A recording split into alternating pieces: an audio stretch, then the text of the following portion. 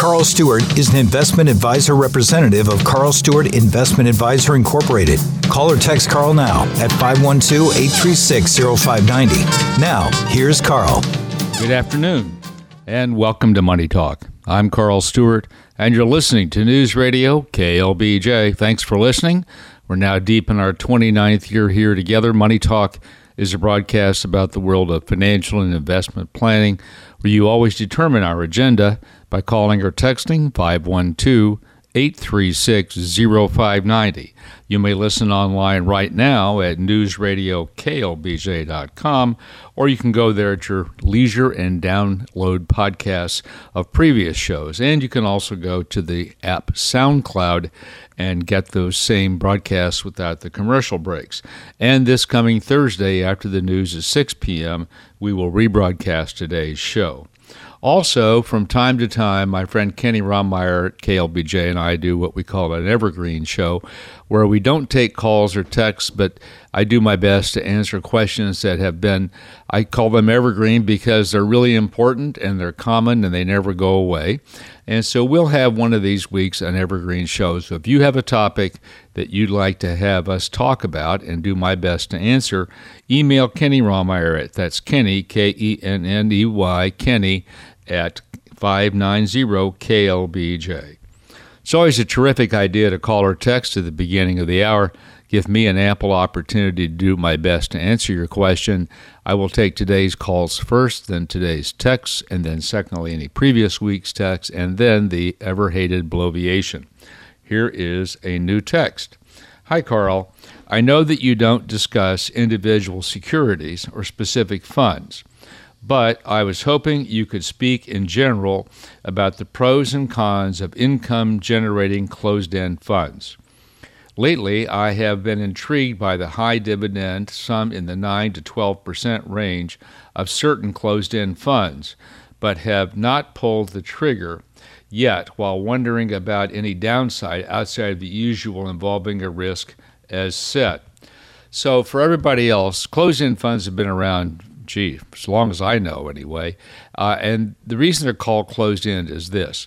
If you buy a traditional mutual fund, what's called in the profession a 40 Act fund, from Vanguard or Fidelity or American Funds or T. Rowe Price or whomever, when you buy it, you're going to pay the value of the portfolio at the end of that day divided by the number of shares outstanding, and you're going to pay what's called net asset value. That's the value of the portfolio. By the same token, if you choose to sell your shares, those shares will be priced at the end of the day, and you will get net asset value. Those funds are always open for new money or open for liquidations. A closed-end fund is a lot like an initial public offering of a common stock. There's an initial public offering, the money is raised, and after the operating costs, or the offering costs, I should say, the portfolio managers then manage the portfolio of stocks and or bonds, and it trades throughout the day. So there's no relationship between the price of the shares that you buy or sell and the underlying net asset value. It may sell at a premium to net asset value because people are willing to bid it above the value of the portfolio to get, say, a big dividend. Or maybe people are quite negative about the portfolio and it may sell at a discount to net asset value. So those are closed-end funds. Now, to the question. Closed-end funds yielding 9 to 12%. So first thing you want to understand, when you see these outsized yields like this or returns in the form of income, first of all, you want to have a healthy dose of skepticism. You want to understand the strategy. How is it that they're generating this kind of return? There are at least two common ways in which this can be done. One is to use the portfolio as collateral, borrow money, and buy more shares or more bonds. That's been going on for years in the bond market, where you would find, say, a municipal bond closed-end fund with, say, really high yield, like 7%. You go, how the heck could that happen when comparable bonds are yielding 3%? what would happen is they'd buy bonds and they'd use that as collateral, go borrow more money, buy more bonds. And as long as what they were getting in the form of coupon income from the bond exceeded what they were paying in short-term interest rates to borrow the money, then there was a spread, and that spread could be added to the normal income from the bonds, and guess what? You have a higher yield. Now, does that work? Of course it does. What are the risks? The risk is a change in interest rates, like we've experienced over the last 12 to 15 months. If you're borrowing money at 1% and buying 3% bonds, that's one thing. But if all of a sudden, more or less all of a sudden, your borrowing costs go to 4% and your bonds are paying your 3%, you're upside down. So there's risk if it's levered, there's risk in the funding going higher. That's number one. The second thing, if it's a stock strategy, is it may be an option trading strategy where they're buying stocks and selling options against them. There's been a big move toward that on Wall Street, and it may well be that the dividend yield is being, if you will, goosed by the extra income from selling options. That's called covered call writing. And if that's the case, that's considered a moderately conservative strategy, because the worst that happens is you buy Procter & Gamble for 42 and you sell a call option at 45 and the stock goes to 46 and you lose the stock because someone exercised the option. So what you want to understand is what the heck is going on to generate this outside yield. The other thing you want to consider is typically these strategies, these higher dividend paying strategies, are interest sensitive. So it's possible that the closed-end funds that you're looking at may have had lower yields and higher prices a year ago, and they may have come down because they're interest sensitive. Just like when rates go up, bonds go down.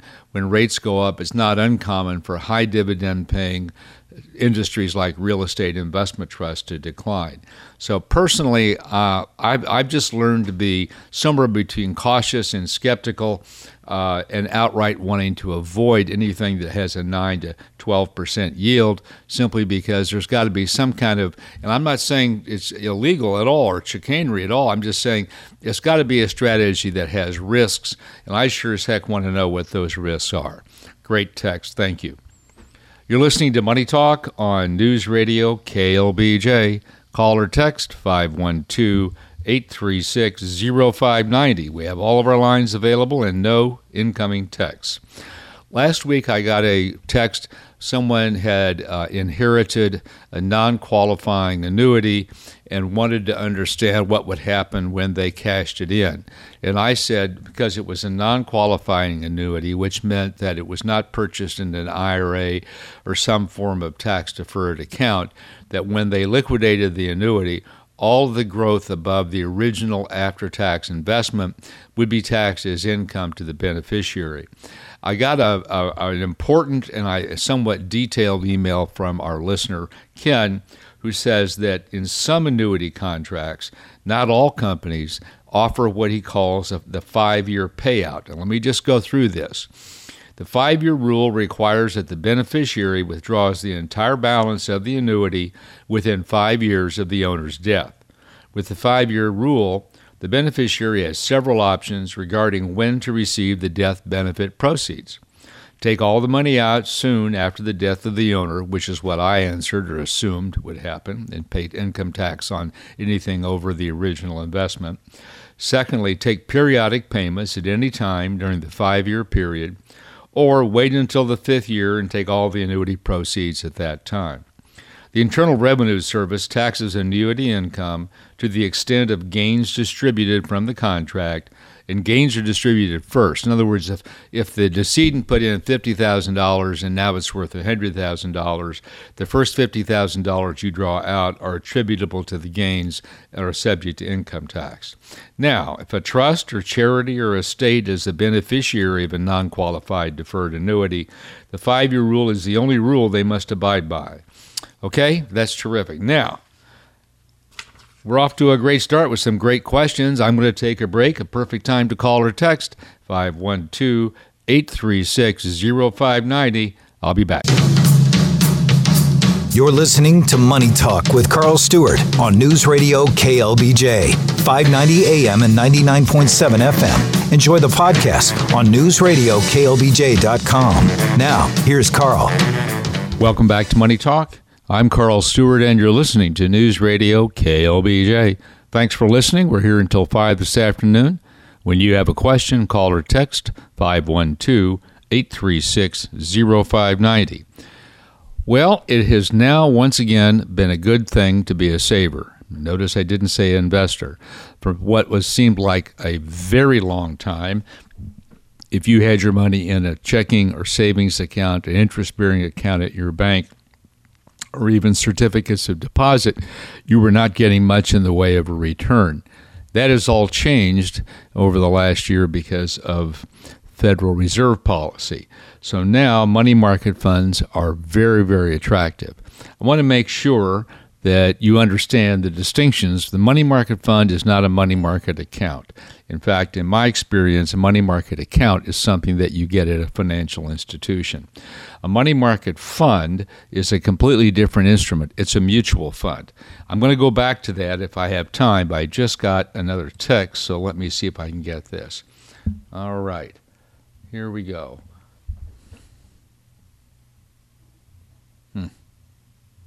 Bear with me, because I've got to get down to today's text. Okay. Carl, I arranged my Saturdays to be able to listen to your show. Well, great. Thank you. Thanks so much for sharing your wisdom with us. On a dividend-paying stock, if a stock pays special dividends in addition to their regularly scheduled dividends, does a special dividend require the same reduction in the dividend price in the same manner as a regular dividend? I think it does. We're talking about ex-dividend date. I don't know that for a fact, so let me just explain to everybody else, and I know you'll be disappointed in my answer. But when a company declares a dividend, then on the date that that dividend is payable, that's right before then, it's called ex-dividend date. You needed to own the stock to get that dividend. And then the value of the dividend is subtracted from the price of the stock at the opening on the following day. So if it were a $50 stock and it paid, let's say, 50 cents a quarter or $2 a year in dividends, and it was $50 and it was going to pay 50 cents the next morning, the stock would be $49.50. So what this person is asking is, there are special dividends, meaning that their companies have a dividend policy, but they may also, at their discretion, for whatever reasons, maybe something extraordinary, they can pay an extra dividend. My common sense tells me that that ought to have the same impact on ex-dividend date. They're still going to declare the dividend. They're going to have a dividend payment date and an ex date, and I would think it would have the same impact. You're listening to Money Talk on News Radio KLBJ. Call or text 512-836-0590. Judy, you're on the air. How may I help? Yes, we're hearing a lot of ads and a lot of emails and a lot of comments from people, like friends are asking, what does this mean?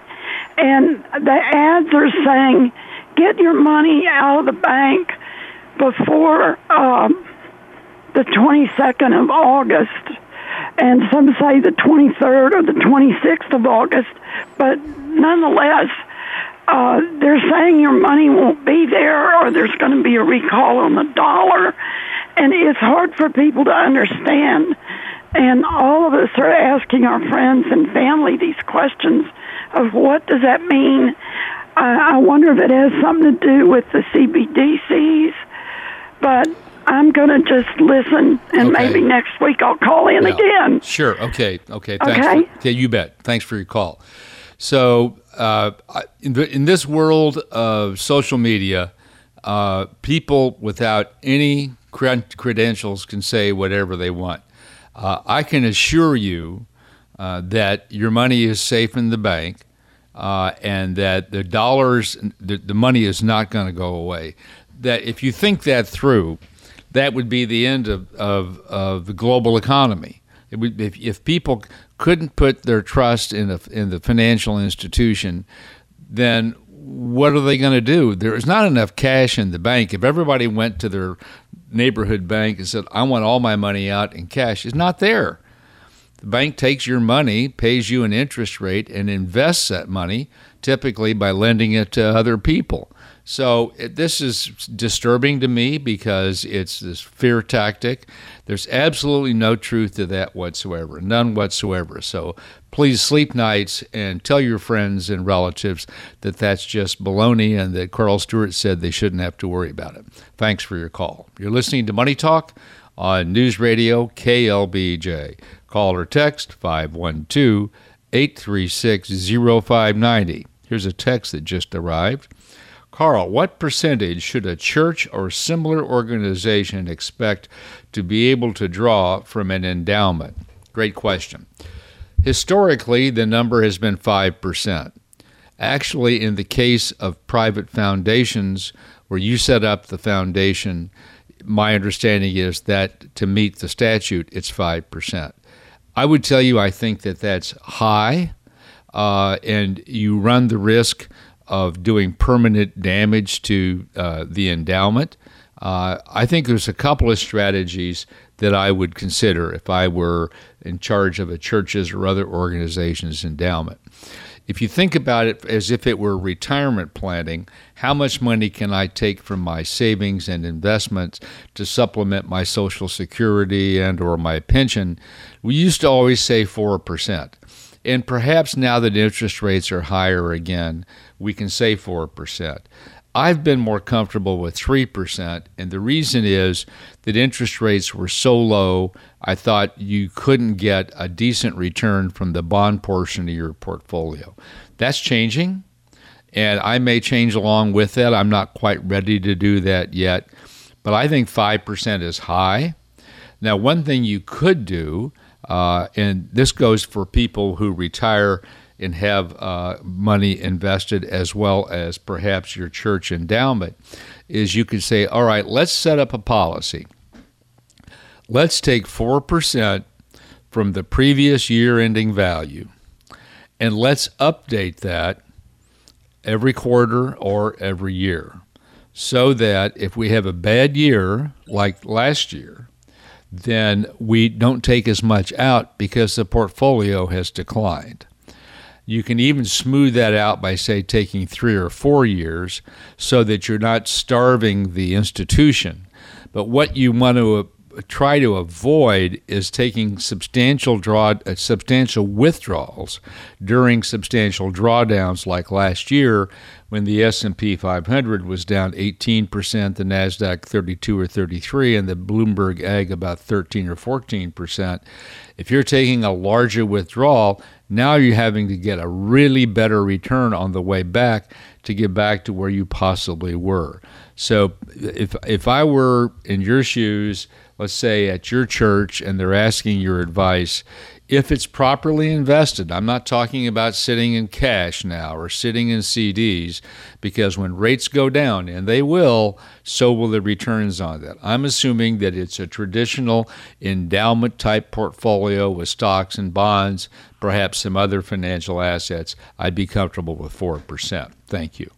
You're listening to Money Talk on News Radio KLBJ. Call or text 512-836-0590. I think we got another text here. Carl, in 2001, I inherited shares of Advanced Micro Devices and got certificates for it. Well, there you go. Hard to get those. When I tried to sell it recently, I was told the shares had been sent to unclaimed money in Tennessee for inactivity. Well, if you got the certificates and they're in your name, then I don't know what would have been unclaimed money. I know that I'm familiar that each state has this situation where if money is sitting in an account and it's unclaimed after a period of time, it goes to the state. But if you actually had stock certificates, I don't know what you would have lost perhaps dividends if Advanced Micro Devices paid dividends, but this doesn't sound right. You say I tried to sell it, and it was told the shares had been sent. So if you received the shares and they were not re-registered in your name, then that's probably what happened. But if the shares were, if you inherited them and you had them registered in your name, then that shouldn't have happened. If you didn't have them registered in your name, you just put you had certificates in the name of the decedent and you just stuck them in the in the drawer. Yes, then I think you have a real problem. And frankly, anymore, we just don't see stock certificates. We haven't seen bond certificates in years, and we don't see stock certificates. So I think you're going to have to probably get an expert on this. You might start with a CPA, see if she's had any dealings with this. And, of course, you can go to Tennessee, explain your situation, and basically see if there's anything you can do. I'm sorry this has occurred. Well, we're at the bottom of the hour. So if you've been thinking of calling or texting, now would be a perfect time, 512-836-0590. Stick around for the second half of Money Talk. You're listening to Money Talk with Carl Stewart on News Radio KLBJ, 590 AM and 99.7 FM. Enjoy the podcast on newsradioklbj.com. Now, here's Carl. Welcome back to Money Talk. I'm Carl Stewart, and you're listening to News Radio KLBJ. Thanks for listening. We're here for another half hour. When you have a question, call or text 512-836-0590. You may listen online right now at newsradioklbj.com or go there at your convenience, download previous shows, and you can go to the free app SoundCloud and do the same thing. And then this Thursday after the news at 6 p.m., we will rebroadcast today's show. Also, if you have some questions for an upcoming Evergreen broadcast with my friend Kenny Rahmeyer at the station, then send them to Kenny, K-E-N-N-Y, I said E-Y earlier, K-E-N-N-Y, at 590klbj.com. One more time, 512-836-0590. Here's a text that just came in. Hi, Carl. I think I know what the last lady caller was referring to regarding money and its going away. There are rumors about government starting up a digital currency and at some point telling us we must switch it and turn in paper currency.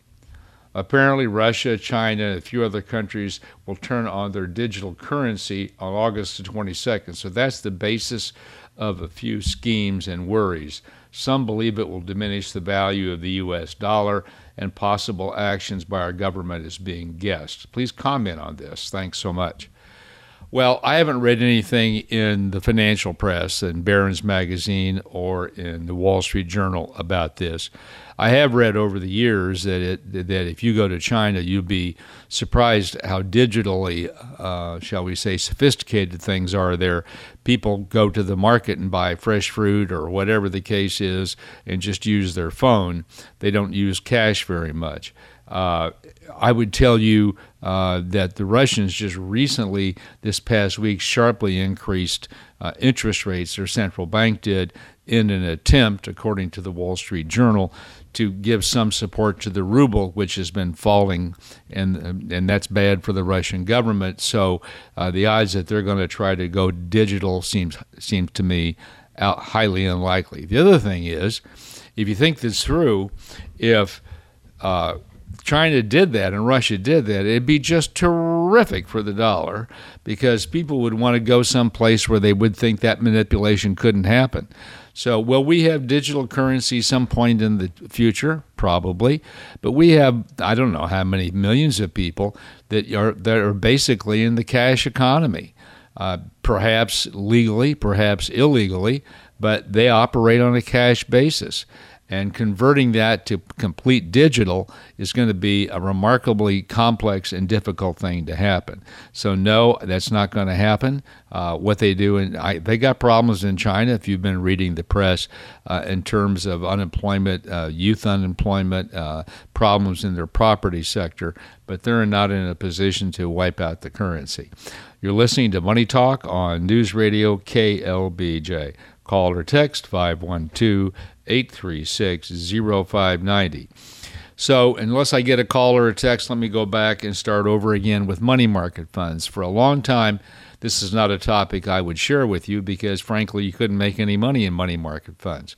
But money market funds are mutual funds, but they don't invest in stocks and they don't invest in longer-term bonds. They invest in securities of 1 year or less, and their attempt is to keep the net asset value. If you were listening to the earlier part of the broadcast, I talked about net asset value, to keep the net asset value at $1 a share. They fall into three categories. They're prime, government, and treasury. The prime funds can buy, of course, treasuries if they choose, but they also can buy issuers, corporate issuers. So let's suppose a high-grade corporate issuer, let's say somebody like, I used Procter & Gamble earlier, let's say Coca-Cola wants to borrow money for 90 days. They go out into the market and say, we're Coca-Cola, we're a high-grade credit, you know we're going to pay the money back, we want to borrow for 90 days, and the money market funds bid on that. They take that promise to pay, which is a security, they put it in the money market fund, and 90 days later, they get their money back plus the accrued interest. So those are prime. The government ones can buy U.S. Treasuries, obviously shorter term, a year or less, so those would be bills. But they also can buy government agencies. The primary ones are Fannie Mae and Freddie Mac. I happen to be very comfortable with those personally. And then the Treasury ones only buy Treasury securities. These are direct obligations, not government-sponsored enterprises, but direct obligations of the federal government. Now, in theory, and I suspect, I haven't checked in the last week or two, in reality, their yields ought to be declining in that order. The prime ought to pay slightly more, the government ought to pay slightly less, and the Treasury slightly less. I do know the government's paying over 5%. So those are money market funds. A money market account is at a financial institution, and that institution determines how much they're going to pay you so that they can retain the amount of deposits that they want. Now, I've read, of course, that these yields are coming up at banks, for example, because we're seeing, I believe I read, trillions of dollars, something like $2 trillion have moved into money market funds as people realize the first time in a long time they can get 5%. Which leads me to my second component about this, but let me remind you, if you're thinking of calling or texting, 512-836-0590. So now that we have what I would call attractive and competitive yields on money market funds and certificates of deposit, I want to, and this is a topic that I'll come back to again and again, because I saw this way back when. I've been involved in this enterprise, if you will, for 45 years. And if you're an older listener, you can remember when interest rates were extremely high. And rates are very attractive now. Even after inflation, you're getting a real return. But my experience is that will not last. So I always make a distinction between savers and investors. And savers are people who want no risk to their money, no nominal risk. They're willing to take the risk of declining purchasing power, which they've suffered through for several years, but they're not willing to look at a statement and see that their $10,000 is worth $9,726.12. And so they're going to stay and be not indifferent to the yield, but that's going to be a very secondary consideration. That's fine. Investors are people who want to see their money grow in value over time. Now, there's two key components of that comment. The first one's grow, and the second one's over time, because then you're going to be investing in assets that have either have longer maturities, like bonds, or don't have maturities, like investment real estate and common stocks. There's a reason that if you work for the federal government and retire, the employees' retirement system doesn't put all their money in short-term CDs, or the teachers' retirement system, or the University of Texas Investment Management Company, because it would not accomplish their objectives. So do not get caught in this wonderful period of short-term yields, and put your money there thinking you're making an investment. Or perhaps even more dangerously, I'm going to enjoy this 5%, and at some point I'm going to get back into the stock market. That's called market timing. I can assure you, based on all the ways in which I've learned to lose money, that's a lousy idea. I couldn't have told you at the end of 2021, which had been an excellent year for equities, that we were going to have a terrible year in 2022. I couldn't have told you that the traditional 60% stock fund, 40% bond would have the worst year in 40 years. I sure didn't see that coming, and I don't think anybody else did, nor the fact that we've had a good year this year for stocks. So if you're planning for your future, for your children's education, for your own financial independence and retirement, do not get caught up in the beauty of the short term, because eventually rates are going to come down. The Federal Reserve is absolutely committed to reducing inflation, and they're prepared, according to Chairman Powell, if they have to have some pain, which is a way of saying a recession, they're going to do that because they want to get inflation down to 2%. Now, whether they can do that or not is anybody's guess.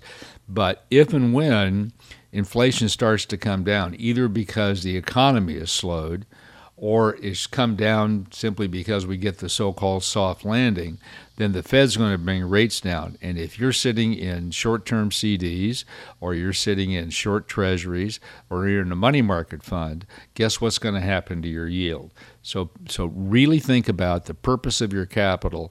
If you've got cash and it's there for an emergency, short-term rates are wonderful. Congratulations. If you have a liability, you've got that tuition payment to be paid after the first of the year. Perfect. Keep it in the money market fund.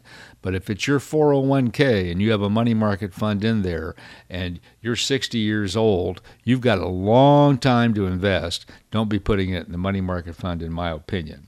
Well, we're down to our last quarter hour, and I'm here busy bloviating. A good chance for you now to call or text 512-836-0590. I'll be back. You're listening to Money Talk with Carl Stewart on News Radio KLBJ, 590 AM and 99.7 FM. Enjoy the podcast on newsradioklbj.com. Now, here's Carl. Welcome back to Money Talk. I'm Carl Stewart, and you're listening to News Radio KLBJ. Thanks for listening. We're here this afternoon for another 13 minutes. When you have a question, call or text 512-836-0590. I did hear from our listener, Ken, we were on the person who inherited the Advanced Micro Devices stock. He said, Carl, if that stock was not re-registered in his name or her name, he will probably need a lawyer to help him establish heirship, to reopen the estate or whatever, to establish that he in fact inherited it. It may cost more than the shares are worth. I'm not surprised. If they were re-registered in his name, all he has to do is open a brokerage account, sign the certificates over to the account. I completely agree.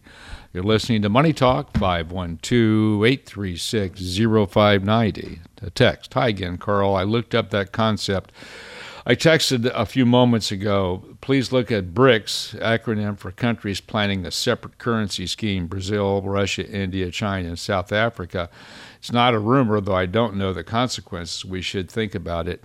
Well, it may not be a rumor, but it also makes no sense because those countries have extremely different perspectives, different goals, objectives. I mean, the Chinese currency is controlled. I mean, the reason central banks don't keep Chinese currency is because it's not a tradable currency. The Chinese keep U.S. treasuries. The largest holder of U.S. treasuries is the Japanese. So I'm sorry, this is below the radar or not on the radar or whatever. Now, do people want to have digital currencies? Yeah. I mean, of course, that makes sense. But the idea that countries that basically hate each other, like the Indians and the Chinese, are going to go together and do something together just doesn't make any sense. And the Russians are in no position whatsoever, given what's going on with their economy and the war. So the stories may be out there, but they're not going to go together and do a currency, in my view. You're listening to Money Talk on News Radio KLBJ. Call or text 512-836-0590. I was talking about being an investor. I did note that the 10-year Treasury closed, or at least traded, at 4.25% this past week. That is the highest it's been, think about this, in 16 years, 2007. So if you think fixed income belongs in your portfolio, now you have something to think about. There's been a strategy for many years in bond investing called a barbell, where you put money in a shorter-term bond fund, for example. You could buy individual bonds if you have plenty of capital, and then in longer term. Now, extreme barbell would be have something in, say, 2-year treasuries and 30-year treasuries. But given where we are in Fed policy, I've been reading about combining a shorter-term bond fund with, say, an intermediate-term bond fund.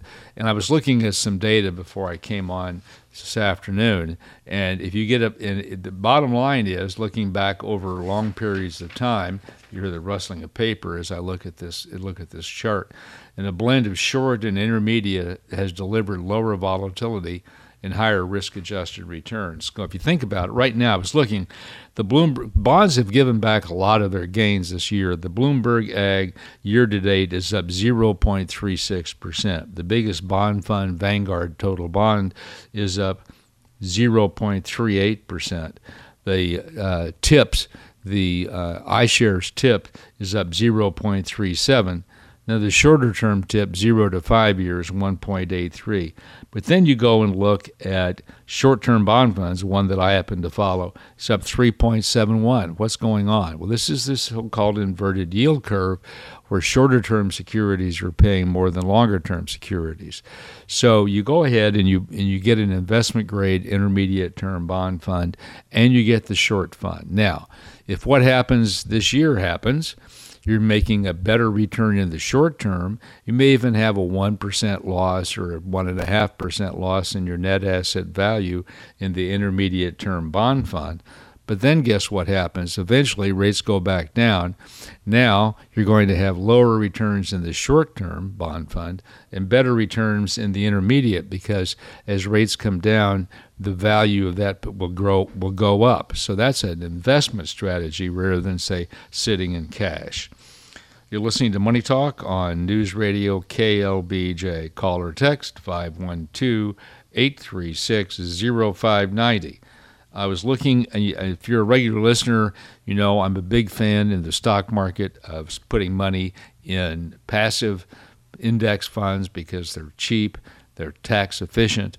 And then if you are interested in actively managed funds, as you probably have heard me say, what I've learned over the last 45 years is that you can find managers who do a really good job when we're in a bull market and really stink it up in bear markets, or you can find those that are below average in good markets but tend to outperform by not going down as much. And when you're looking at active management, you have to look at how the returns were obtained. So let's just take a mistake that I luckily just made in my own portfolio and for my family. I had a chance to go to New York and visit with the portfolio manager, and she ran a small cap focus fund. What the heck does that mean? It meant that she didn't have 100 or 200 names in her stock portfolio. She had 30 or 40 names, and she had very strong criteria. These companies were small, but they had to have clean balance sheets. They may or may not have been profitable, but they didn't have debt or a lot of debt. And she had spectacular returns, was celebrated in the Wall Street Journal and Barron's Magazine as being one of the top 2 or 3 return in whatever year it was. And I thought, well, gosh, this sounds really interesting. And I decided to buy a bit of it. And then guess what? She really fell off a cliff. And in analyzing the mistake I made was I didn't look at her longer term, how did she do in down markets versus up markets? And secondly, what was it that was causing her outsized returns? And it was because her portfolio was heavily focused on biotechnology companies. They met her selection criteria. They had potential rapid growth. They had clean balance sheets. Typically, they had venture capital funding. And, you know, they had exciting new drugs that they were in tests on. And the market loved it. Investors loved it and drove them to very high valuations. But I've learned the stock market's a bit like a lighthouse, and you're out in the ocean trying to avoid the rocks on the shore as you come ashore. And when the lighthouse is on you, you can see exactly where you're going. But then it can shift to go someplace else, and now you're in the dark again. This is a reason why I don't care for sector funds that only buy healthcare stocks or only energy stocks or only real estate stocks or whatever the case is, not because they're bad in and of themselves, but they can go through really long periods of poor performance. And I believe I've owned these funds maybe 4 years. I still don't have a gain in it, and we've been through some good times because her analysis of the companies was valid, but the market didn't like and doesn't like what she owns. And so that was an important lesson to me. On the other hand, I have a small cap value fund that I like, and it tends to win when everybody else does badly. And so when we had a good year in 2021, it dropped to 92nd, and 100's the worst in its Morningstar category. And then we had a bad year last year. It rose to 23, top quartile. And now we're having a good year this year, and it's in the 60th. Another international fund that I own was in a good year, 2021, was right at the bottom of the barrel in 90th. And then when we had a bad year last year, it skyrocketed to number 3. And then this year it's back to number 90. So I think you see what I'm saying here is if you're going to go for active management, you just can't look at the 3, 5, and 10-year returns because you don't know how those returns were obtained. I learned years ago if you're comparing two funds, let's say you're looking at two large cap value, actively managed large cap value funds, get their calendar year returns for as long as you can. Typically, you can go to Morningstar and get them for probably 10 years. And say, take $1,000 and say, what happened to that $1,000? So the first year one was up 10%, now it's $1,100. The other was up 5%, it's $1,050. Then they were down, then they were up, then they were down. And what you will find is, over that time period, even though they could have very, very similar 10-year returns, that doesn't necessarily mean that that one's better than the other. You have to go through and see what was my experience in owning that. Here comes my last text of the day. I have had similar experiences with inherited mineral property and believe I had to get a certificate copy of the probated will from the county where the deceased resided and send it to the county where the property is located. I would ask the state of Tennessee what they say they needed before going to a lawyer. You know, that sounds like terrific advice. So get a certificate copy of the probated will from the county where the deceased resided and send it to the county where the property is located. That's terrific advice. Well, we've run out of time. I bloviated away. I hope it was interesting and enjoyable, and hope you learned something. I want to thank Garrett for doing a wonderful job. I want to thank you for listening and remind you that next Saturday, after the news at 4, be sure and tune in to Money Talk.